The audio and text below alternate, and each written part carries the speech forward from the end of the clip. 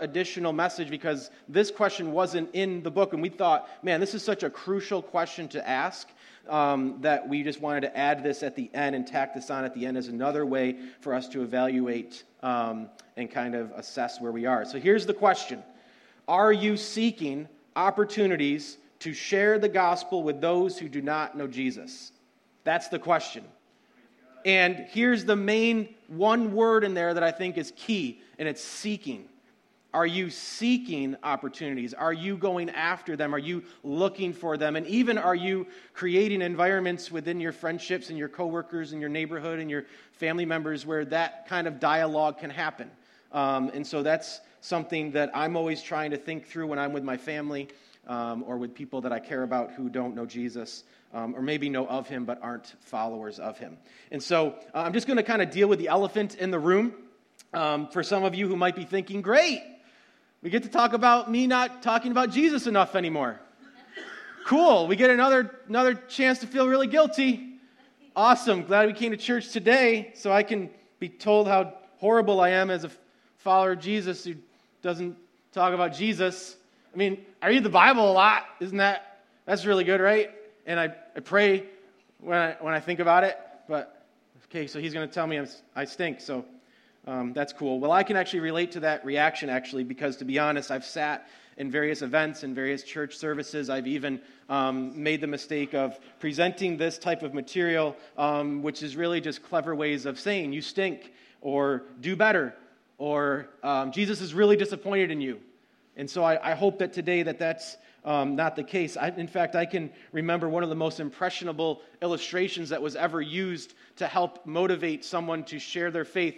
It comes from the movie Titanic. Have you ever seen the movie Titanic? You can judge me if you want. I've watched it actually multiple times. I actually think it's a pretty cool movie. But at the end, there's this scene with a lifeboat, and everyone's getting into the lifeboats, and they're running, and the ship's going down. In case I'm spoiling it for you, close your ears. In case you don't know the Titanic, it's real life events. It's not it sinks. Just so you know.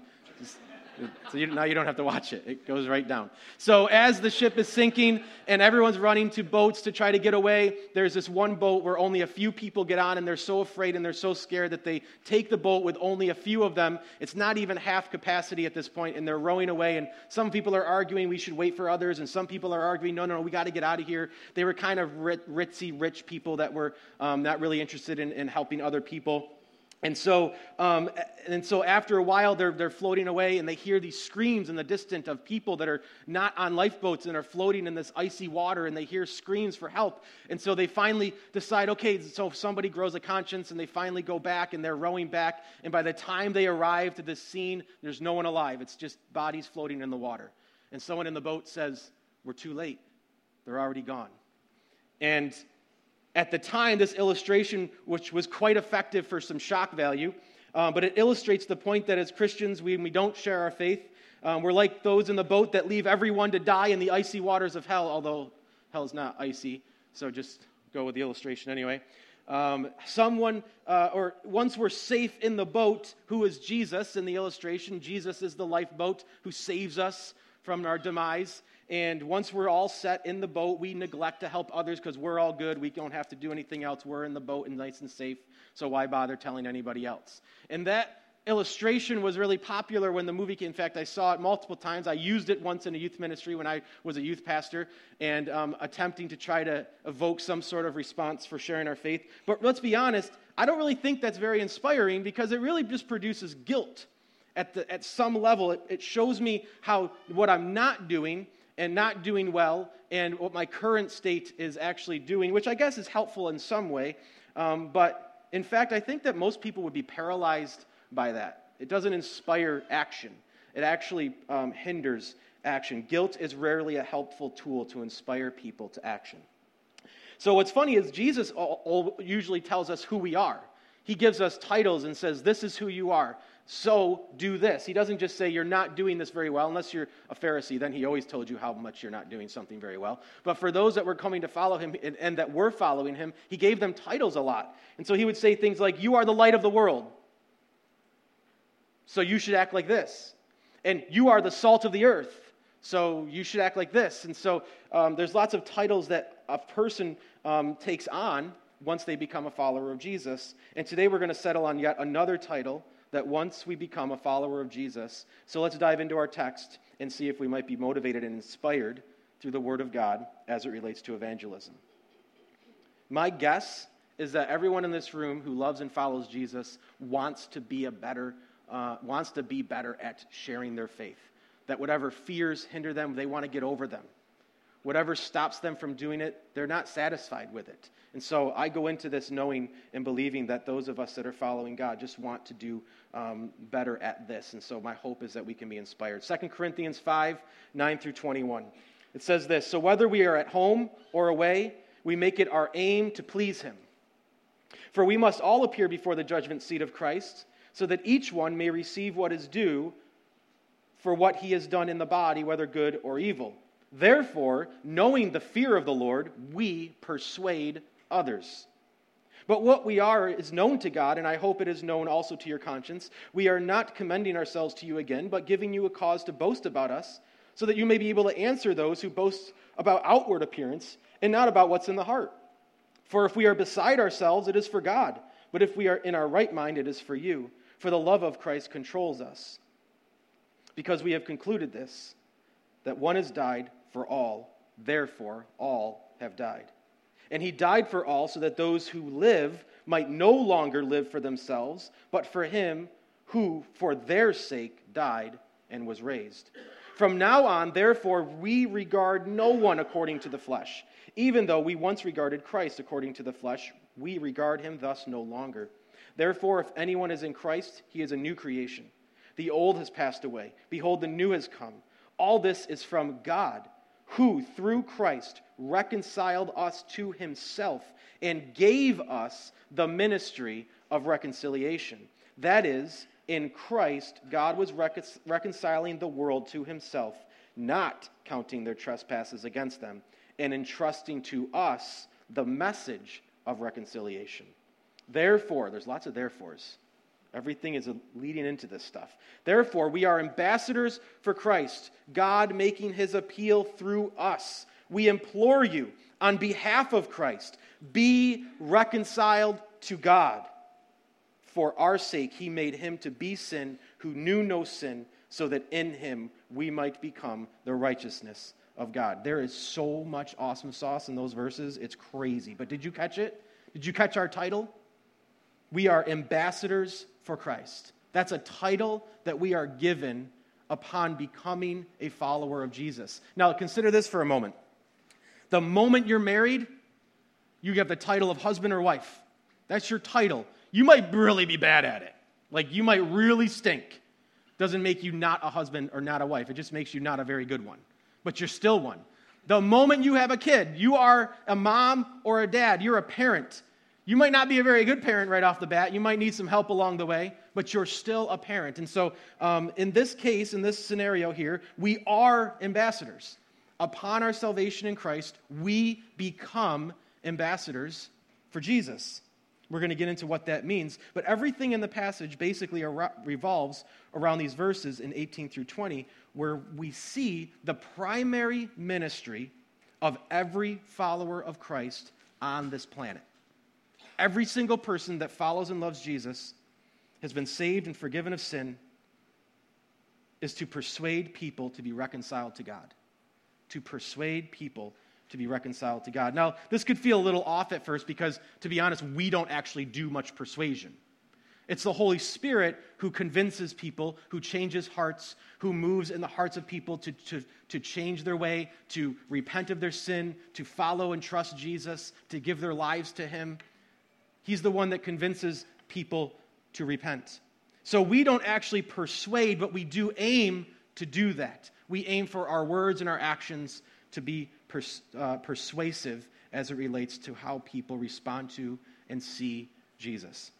So it doesn't matter if you're an extrovert or an introvert, a doctor, a pastor, a truck driver, a nurse, a stay-at-home mom, you own your own business, single, married, young, old, black, white, doesn't matter. Every single person who loves and has been forgiven of their sins and loves Jesus, you are an ambassador for Christ. That's who you are. Once God, through Christ, reconciles you to himself, you are given in that moment the ministry of reconciliation. Again, we're probably not that great at it at first. We've never done it before. We need some help along the way. But it is true that this is true about us. And he's entrusted to us the message of reconciliation. So in this passage, Paul outlines 3 ways that our hearts are moved toward this ministry of reconciliation that is supposed to help motivate and inspire us to carry this out, to not neglect it. Because, again, most of us in the beginning of that are not good at it. And the more that we neglect it, the more fearful we usually become of it. So initially, the passage was going to start in verse 11, but we kind of see that we have to go back a couple verses because when you see a therefore, you got to figure out what it's there for. And so we had to go back to verse 9 to figure out what the therefore was there for. But the first thing we see in verse 11 is that we are motivated by the fear of the Lord. We are motivated by the fear of the Lord. And the first thing we read when we go back to verse 9, because it says, therefore, right? Therefore, knowing the fear of the Lord, we persuade others. So what's that therefore? Well, the first thing we see in verse 9 is we aim to please the Lord. Whether away or at home, meaning in heaven or on earth, we aim to please the Lord. That is the beat of our heart. We want the Lord to be pleased with who we are and what we're doing with our lives. That's our goal. We're not trying to please man. If I have a choice between God's going to be pleased with me or man's going to be pleased with me, I always aim to please man. God. I always aim to please God. I forgot which hand I was using. I forgot which one was God and which. We always aim to please God, even at the expense of maybe some beneficial aspects of life on earth that man might be impressed by and we might even be rewarded with because we would do something that would be impressive for man. We would never want to do that at the expense of God. And when it states that we make it our aim to please him, it actually means that this is an ambitious goal, that we're chasing after. It's active, it's not passive. We don't wait for opportunities to do that. We do it on purpose all the time, actively. And so we aren't to haphazardly go through life and hope that Jesus is proud and happy with us and is pleased with us. We assess and look at through Scripture what does please him, and then we set our life on a course that looks like that. It's pretty simple. What pleases you? I want to do that. We do that in other relationships. If you're married, hopefully you want to see what kind of things your husband or wife likes, and you want to provide those things because you love them. You don't get them gifts on their birthday that you like. You get them gifts that they like. You don't think about yourself at Christmas. You think about others and get things that they would like. So this is no different, even higher call. If someone were to ask you this question, because Paul gives us a reason of why we aim to please God, what motivation, what reason do we have to please God? We're saved. We're going to heaven. Why would we need to do more? Well, if someone were to ask you, why do you aim to please God? And they probably wouldn't word it like that. They'd probably say something like, why do you look so radical about your following Jesus? You're like really crazy about it. Why do you care so much about pleasing God? And our answers could really kind of take two directions. One would be, well, he's holy and perfect, and he deserves every single sacrifice that I could make to align myself with his will. I want to do it because he's perfect and good and amazing. And that would be great. Or you might go the other way where he's merciful. He sent Jesus to die for me. That sacrifices, it changed my life. He sacrificed his life for me, and so I don't see any reason why I should hold back on sacrificing everything for him. So there's a response, a loving response that we have with God in this way. And either of those responses would really be equally as moving, but check out the reason that Paul gives, which is actually surprising when you consider it. It says, "For we must all appear before the judgment seat of Christ, so that each one may receive what is due for what he has done in the body, whether good or evil." So why do we aim to please the Lord? Because you're going to be rewarded.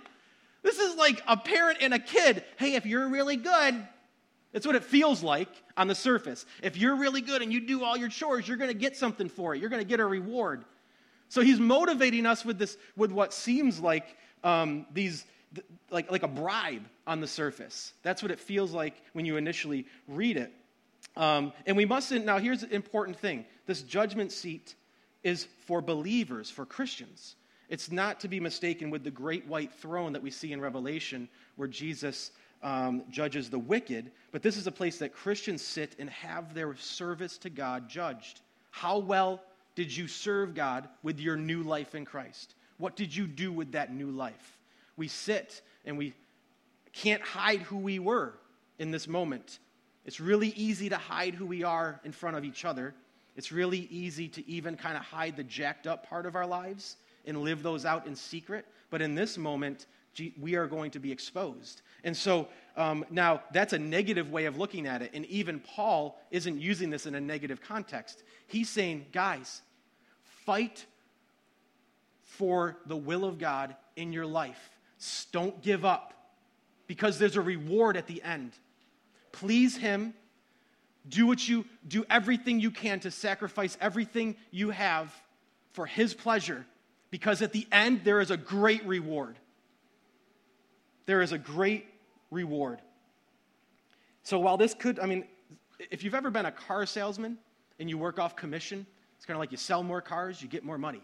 You sell more expensive cars, you get even more money. So they're always trying to say that's an incentive so that you don't sit around on your butt and not sell any cars. They didn't hire you to sit in an office. They hired you to be on the sales floor selling cars. And so this idea of commission, this is what it kind of feels like. The harder you work, the more your reward's going to be. And Paul is not meaning this in a you better shape up or you'll lose your reward sort of way. He's saying stand firm. God has a reward. Don't let your present difficulties convince you to throw in the towel. Some people aren't going to care about what you say. Some people are going to straight up mock you. Some people are going to spread rumors about you, which Paul addresses. Some people are just not going to listen. You might lose friendships. It might get hard. But Paul is trying to say there is a reward at the end of this. And it's worth every bit of your effort to do this to the best of your ability. So then he says, therefore, we persuade others.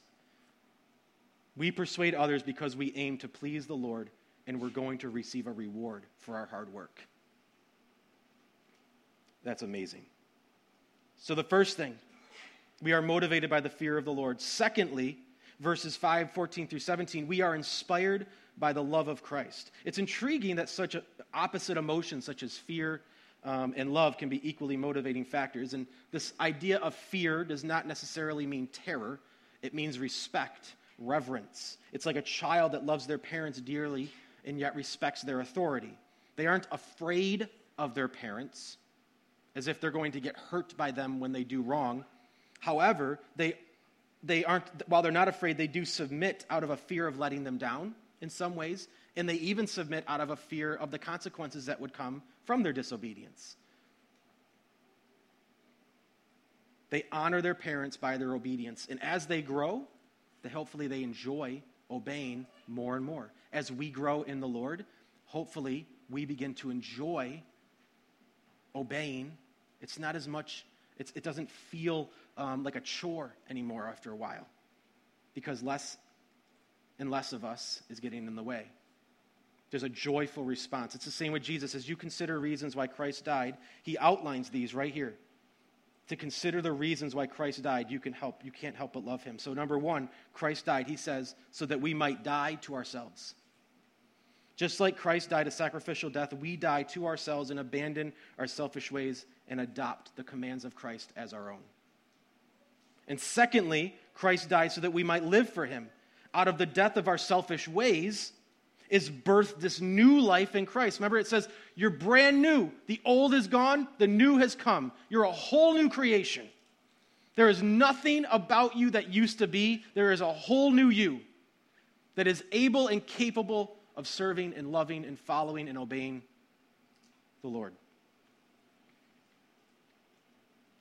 And in this, two major things change, he says. Number one, we have a new view of others. If you read in the verse, it says, from now we regard no one according to the flesh. So from now on, therefore, because of what Christ has done and who we are in him, We died to ourselves and we live for him. We have a new view of others. We now see those that don't know Jesus as someone for whom Christ died for. They're not just friends or enemies. They're not just co-workers or bosses. They're not just neighbors. They're not just sisters and brothers and moms and dads. They're bigger than that. We see them the way Jesus sees them, as lost sheep who need a shepherd. And so our hearts should be moved by that in a way because of the love of Christ. Simply put, when you are blown away by the love of Christ to you personally, you want to share that love with others, period. And I'll be the first to admit that this world distracts me from that.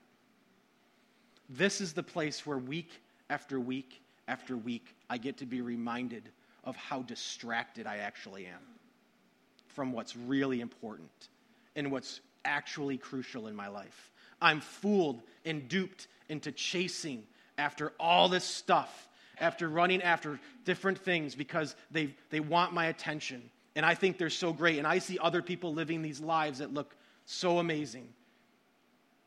And I'm distracted. And then week after week, this place, personal Bible study, missional communities, formation groups, all the things that are set up here help me to be reminded of what's actually crucial. So secondly, not only do we have a new view of others, we also have a new view of Jesus. And this means that we're moved from simply appreciating him. See, before I was a Christian, I knew who Jesus was. I knew of him. He was a really great teacher. He was really nice.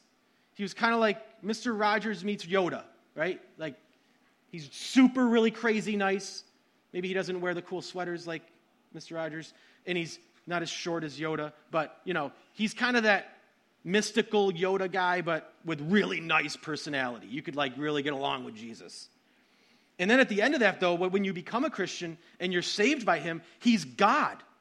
He's no longer someone to appreciate from a distance, but somebody that you're rubbing shoulders with up close and personal. And he's getting deep into your heart. He's getting deep into your motives for everything that you do. And so he's not just a great teacher. He's not just someone who cared for the poor. He's not just someone who healed the sick. He is someone who rules our lives as Jesus, our King.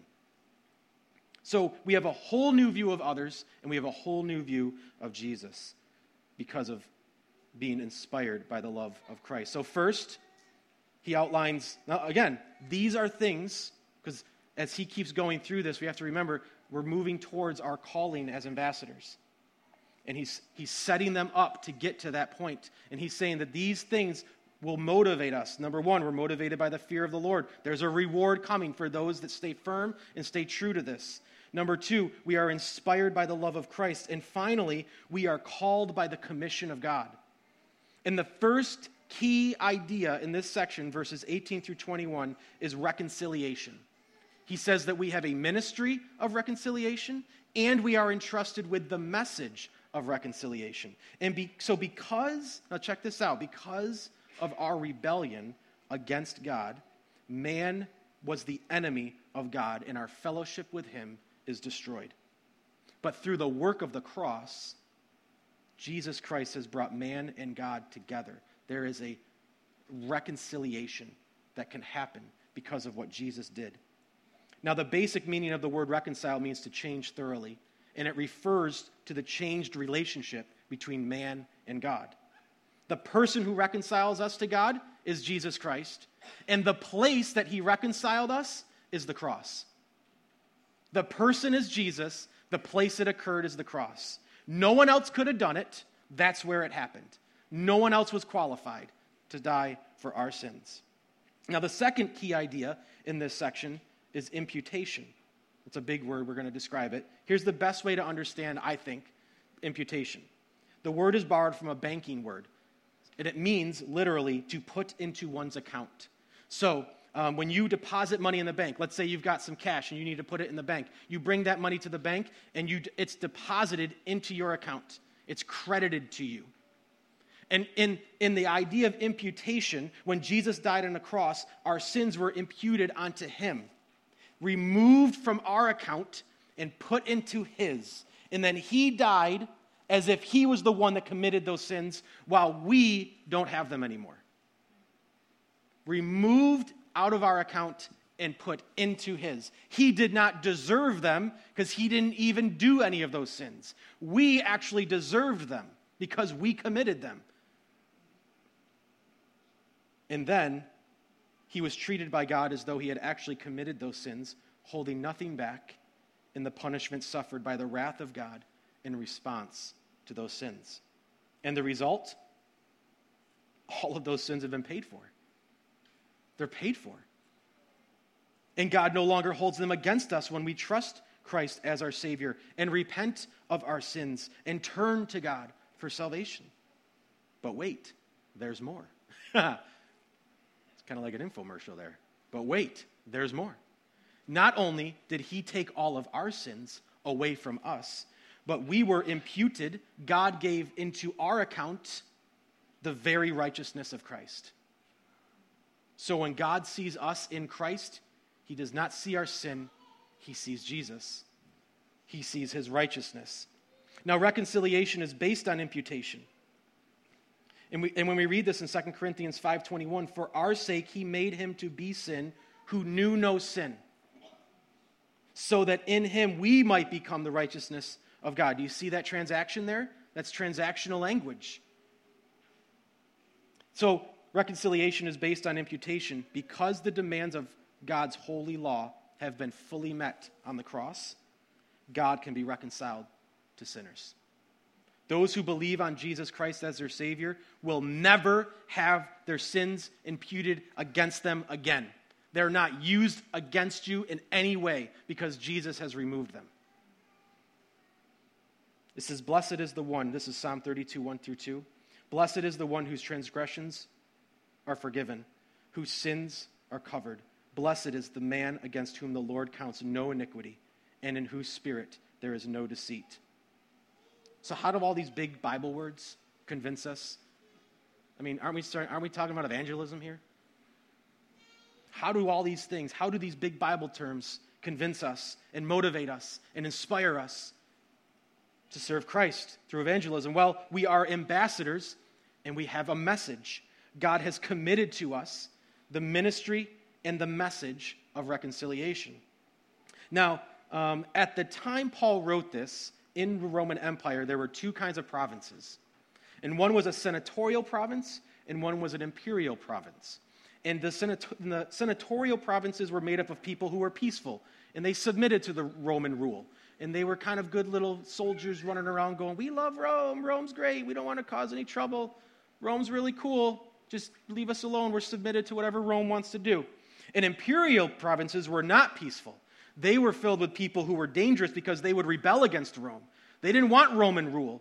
They wanted to get rid of all this stuff. And so ambassadors, representatives of Rome, were sent not to senatorial provinces, but to imperial provinces, because that's where all the war would break out and rebellion would start and rumors would float around, and they wanted to make sure that people that were speaking against Rome were taken care of, and sometimes publicly, so that other people would see that and not want to rebel. If you are a Christian, you are an ambassador for Christ. You have been given a ministry of reconciliation, and you have been entrusted with the message of reconciliation. This is not negotiable. And we can say a lot of different things, but this is your title in Christ. As far as God is concerned, our world is an imperial province, and he has sent you and me as ambassadors into the world to declare peace. The message that he has entrusted to you is right in the verse. Be reconciled to God. That's the message. Are you confused about what to say? There it is. Be reconciled to God. Reconciliation is available to you. Be reconciled to God through Christ, who has died in your place. Because of Jesus, you don't have to suffer the consequences of your sin. Because of Jesus, you don't have to die and go to a place that is empty of God. When you die, you get in Christ to go to a place that God has designed for you, which is heaven upon your death. So this is the message that he has entrusted, to be reconciled to God. Outside of Christ, you are an enemy of him. In Christ, you are reconciled.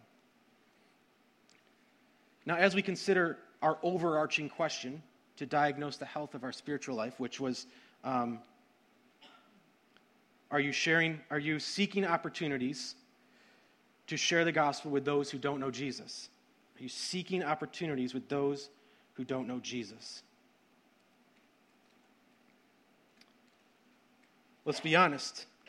Are you seeking opportunities to share the gospel with those who don't know Jesus? And I would say for those of us that struggle with this, I want to give 3 really simple applications for you to think through. First, and this is not a shameless plug, I promise, join a missional community this fall. Why? Because built into the framework of missional communities is something called My Circle, which is an initiative to help equip you to live out this ministry. It is built into the framework of our people getting together with other people who love Jesus to help us further our faith. It's built right in it. The idea of My Circle is just to think about who has God placed you around, what are you doing with those environments, with those relationships, and how can you make the best of the opportunities you have with those people. So I would encourage you, because that is a really awesome framework to work within. Second, form a formation group. Again, why? Because built into the framework of our formation groups are personal, in-your-face accountability with other people who love Jesus and love you and want you to move forward in your faith in Christ. Willfully, let me say it this way, willfully positioning yourself in the uncomfortable place of accountability is where the rubber meets the road in your spiritual life. Now, granted, for these environments to actually be successful and effective, you've got to be surrounded by people that have the guts to say things to your face, right? You've got to be around people that when they see something not lining up, they're willing to say, hey, man, like that's kind of messed up. You're not... As a Christian, let's think about this and pray together. How can we work this out in a better way? You've also got to be someone who's humble enough to embrace somebody getting all up in your face about your life. Let me give you an example of this from my own life. Me and Matt Stark have a formation group. Now, Matt and I sit. Sometimes we have breakfast together. Sometimes we're just on FaceTime. We pray together. But one time I said, hey, man, one of the things I really want to set out to do is I want to just hang out with my mom more. I want to just develop a better ongoing relationship with my mom who doesn't know who Jesus is. And so I told him that. And he goes, well, how long do you want me to give you until you've put something on the calendar? And I was like, give me a week. He's like, okay. So guess what? A week came. And he texts me, hey, he didn't even ask. He didn't ask, did you schedule the time with your mom? He actually says, so when are you meeting with your mom? I was like, this cat's in my grill. So I was like, yeah, it's been a rough week. Oh, it was really hard. Yeah, I was really stressed out. Oh, blah, blah, blah. And he's like, okay, so when are you going to do it? Like, no, just right to the jugular, right? That's cool. I'm glad everyone's stressed, Mike. Everyone's stressed. Everyone's tired. Everyone's got issues. So when are you going to hang out with your mom?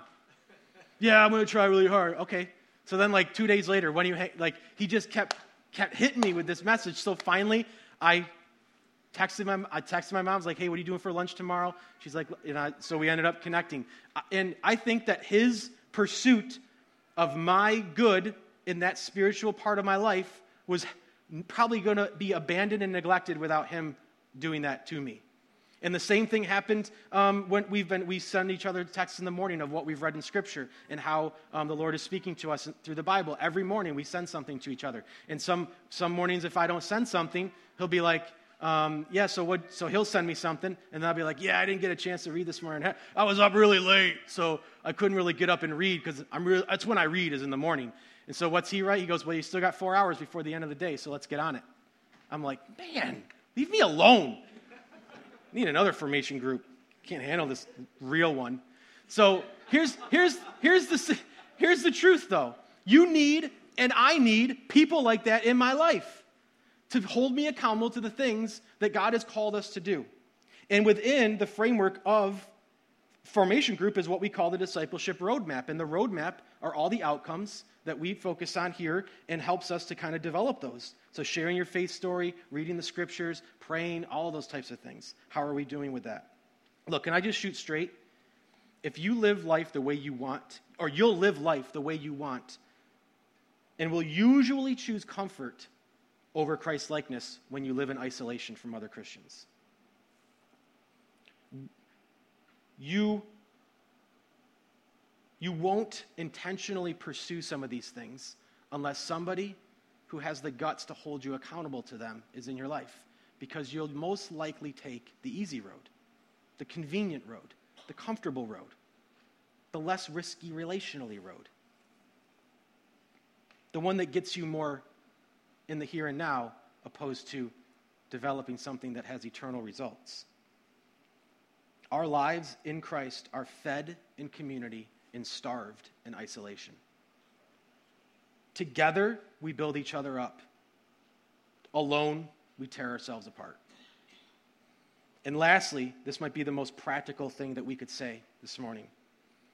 As a response to how are you doing in seeking these opportunities, I want you to think in your mind right now, I want you to think of who do you work with, that maybe you work around, who do you live near, who are some family members, who are some friends that don't know Jesus. Just in your mind right now, who are some coworkers, who are some friends, who are some family members, who are some neighbors. Got some people in mind? I want you to pick one of them, one person, and for the next month, all I want you to do is pray for them. I don't even care what you pray for. Maybe you know something about their life that they need relief from, that they need God to comfort them in. Pray about it. Maybe you want to pray about your own pursuit of their spiritual good. Pray about that. Maybe you want God to begin to open their heart to the truth of the gospel. Pray about that. I just want you to pick one person. Write their name somewhere. Put it on a sticky note on your fridge. I go to the fridge a lot. So that's where I put all my reminders, because I like the fridge. That's where the food is, guys. Okay?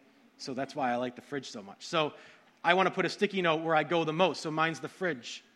Wherever you go, wherever you think you're going to see it a lot, put a sticky note with their name and pray for them specifically. And why? Because the more that this person becomes part of your regular daily prayer life, the more you're going to be interested and concerned about what's going on in their life. When I do this, I find myself engaging with them more often than I ever would outside of that, because they're always on my mind. I'm always reminding myself that they're part of my life, that God has positioned me on purpose to be around them. Now, it would be terrible if I didn't hone in on one type of person in this room. So if you're somebody that hasn't given their life to Christ, I want to implore you on behalf of Christ, be reconciled to God. On the cross, he took your sins from your account and added them to his. He died, sacrificing himself for you. His death on the cross can bring you life in eternity. When you turn to Christ and repent from your sins, which just means you no longer want to do the things that displease him, and you want to do the things that the Lord wants you to do, by aiming to please him, you experience this newness of life. You're a brand new creation in Christ, adopted by our Heavenly Father and brought into the family of God. And the truth is that only those that have been adopted get the inheritance of heaven. So in light of this, and knowing that there is very likely some of you maybe here who might be checking us out, who might be on the fence of this whole Jesus thing, not really sure where you stand on some things, I'd love to connect with you after service and talk more deeply about that, maybe even connect over lunch or coffee this week. My treat. Unless it's a lot of money, then it's your treat. Just kidding.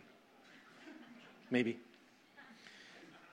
In closing, I want to, as a way to further inspire the heart of God to infiltrate our hearts, I'd like to read some opening paragraphs that are right from the My Circle training packet. I think that they're brilliant. What would it look like if every follower of Christ in a local congregation realized that God has placed them in the lives they live in, around the people they live with, for a purpose? What would it look like if Christ followers also realized that that purpose was to give those same people an opportunity to see the gospel in action, to lovingly proclaim its message, and give them a chance to respond? That is so good. Do you know what that does when we read it like that? It depersonalizes it, and it makes it look like this awesome, huge, big thing that God intends it to be. It's about all of us doing this together, not just our own little lives, but it's about the people of God as a whole doing the things that God has called us to do. What would it look like? I love that. I love how it starts like that. Just that gives us a vision. What would it look like? As our team comes up, I just want to pray for us. We're going to just respond and worship. Just as a way of reminder, guys, we can be motivated by the fear of God. We can be inspired by the love of Christ. And we have been committed and commissioned by a call to preach and help people see the light of the gospel. It is so good. There is a reward at the end. Jesus is our example. And we are ambassadors. We are. This is who we are. So it's good for us to think about these things. Let's pray. Heavenly Father, as we think about these truths, I pray that you would inspire our hearts. You would help us to see the people you've surrounded us with. It's not just by chance. But God, you have intentionally positioned us where we are within our workplace, within our neighborhoods, within our communities, within our families, so that we would have an impact on those around us. God, forgive us for how distracted we are by the pleasures of this world. I pray that your love for us, your compassion, your tenderheartedness, your meekness, that has drawn us to you, God, that it's those things that draw others. That, God, the truth of your word would seep into our hearts. And we would see the foolishness of our ways sometimes, of what we are chasing after at the expense of what you've called us to. God, I pray that we don't feel guilty. Jesus, you took our guilt. You took our shame. You took our sinfulness. You took everything we did that you told us not to do. You also forgave us for neglecting all of the things you've called us to.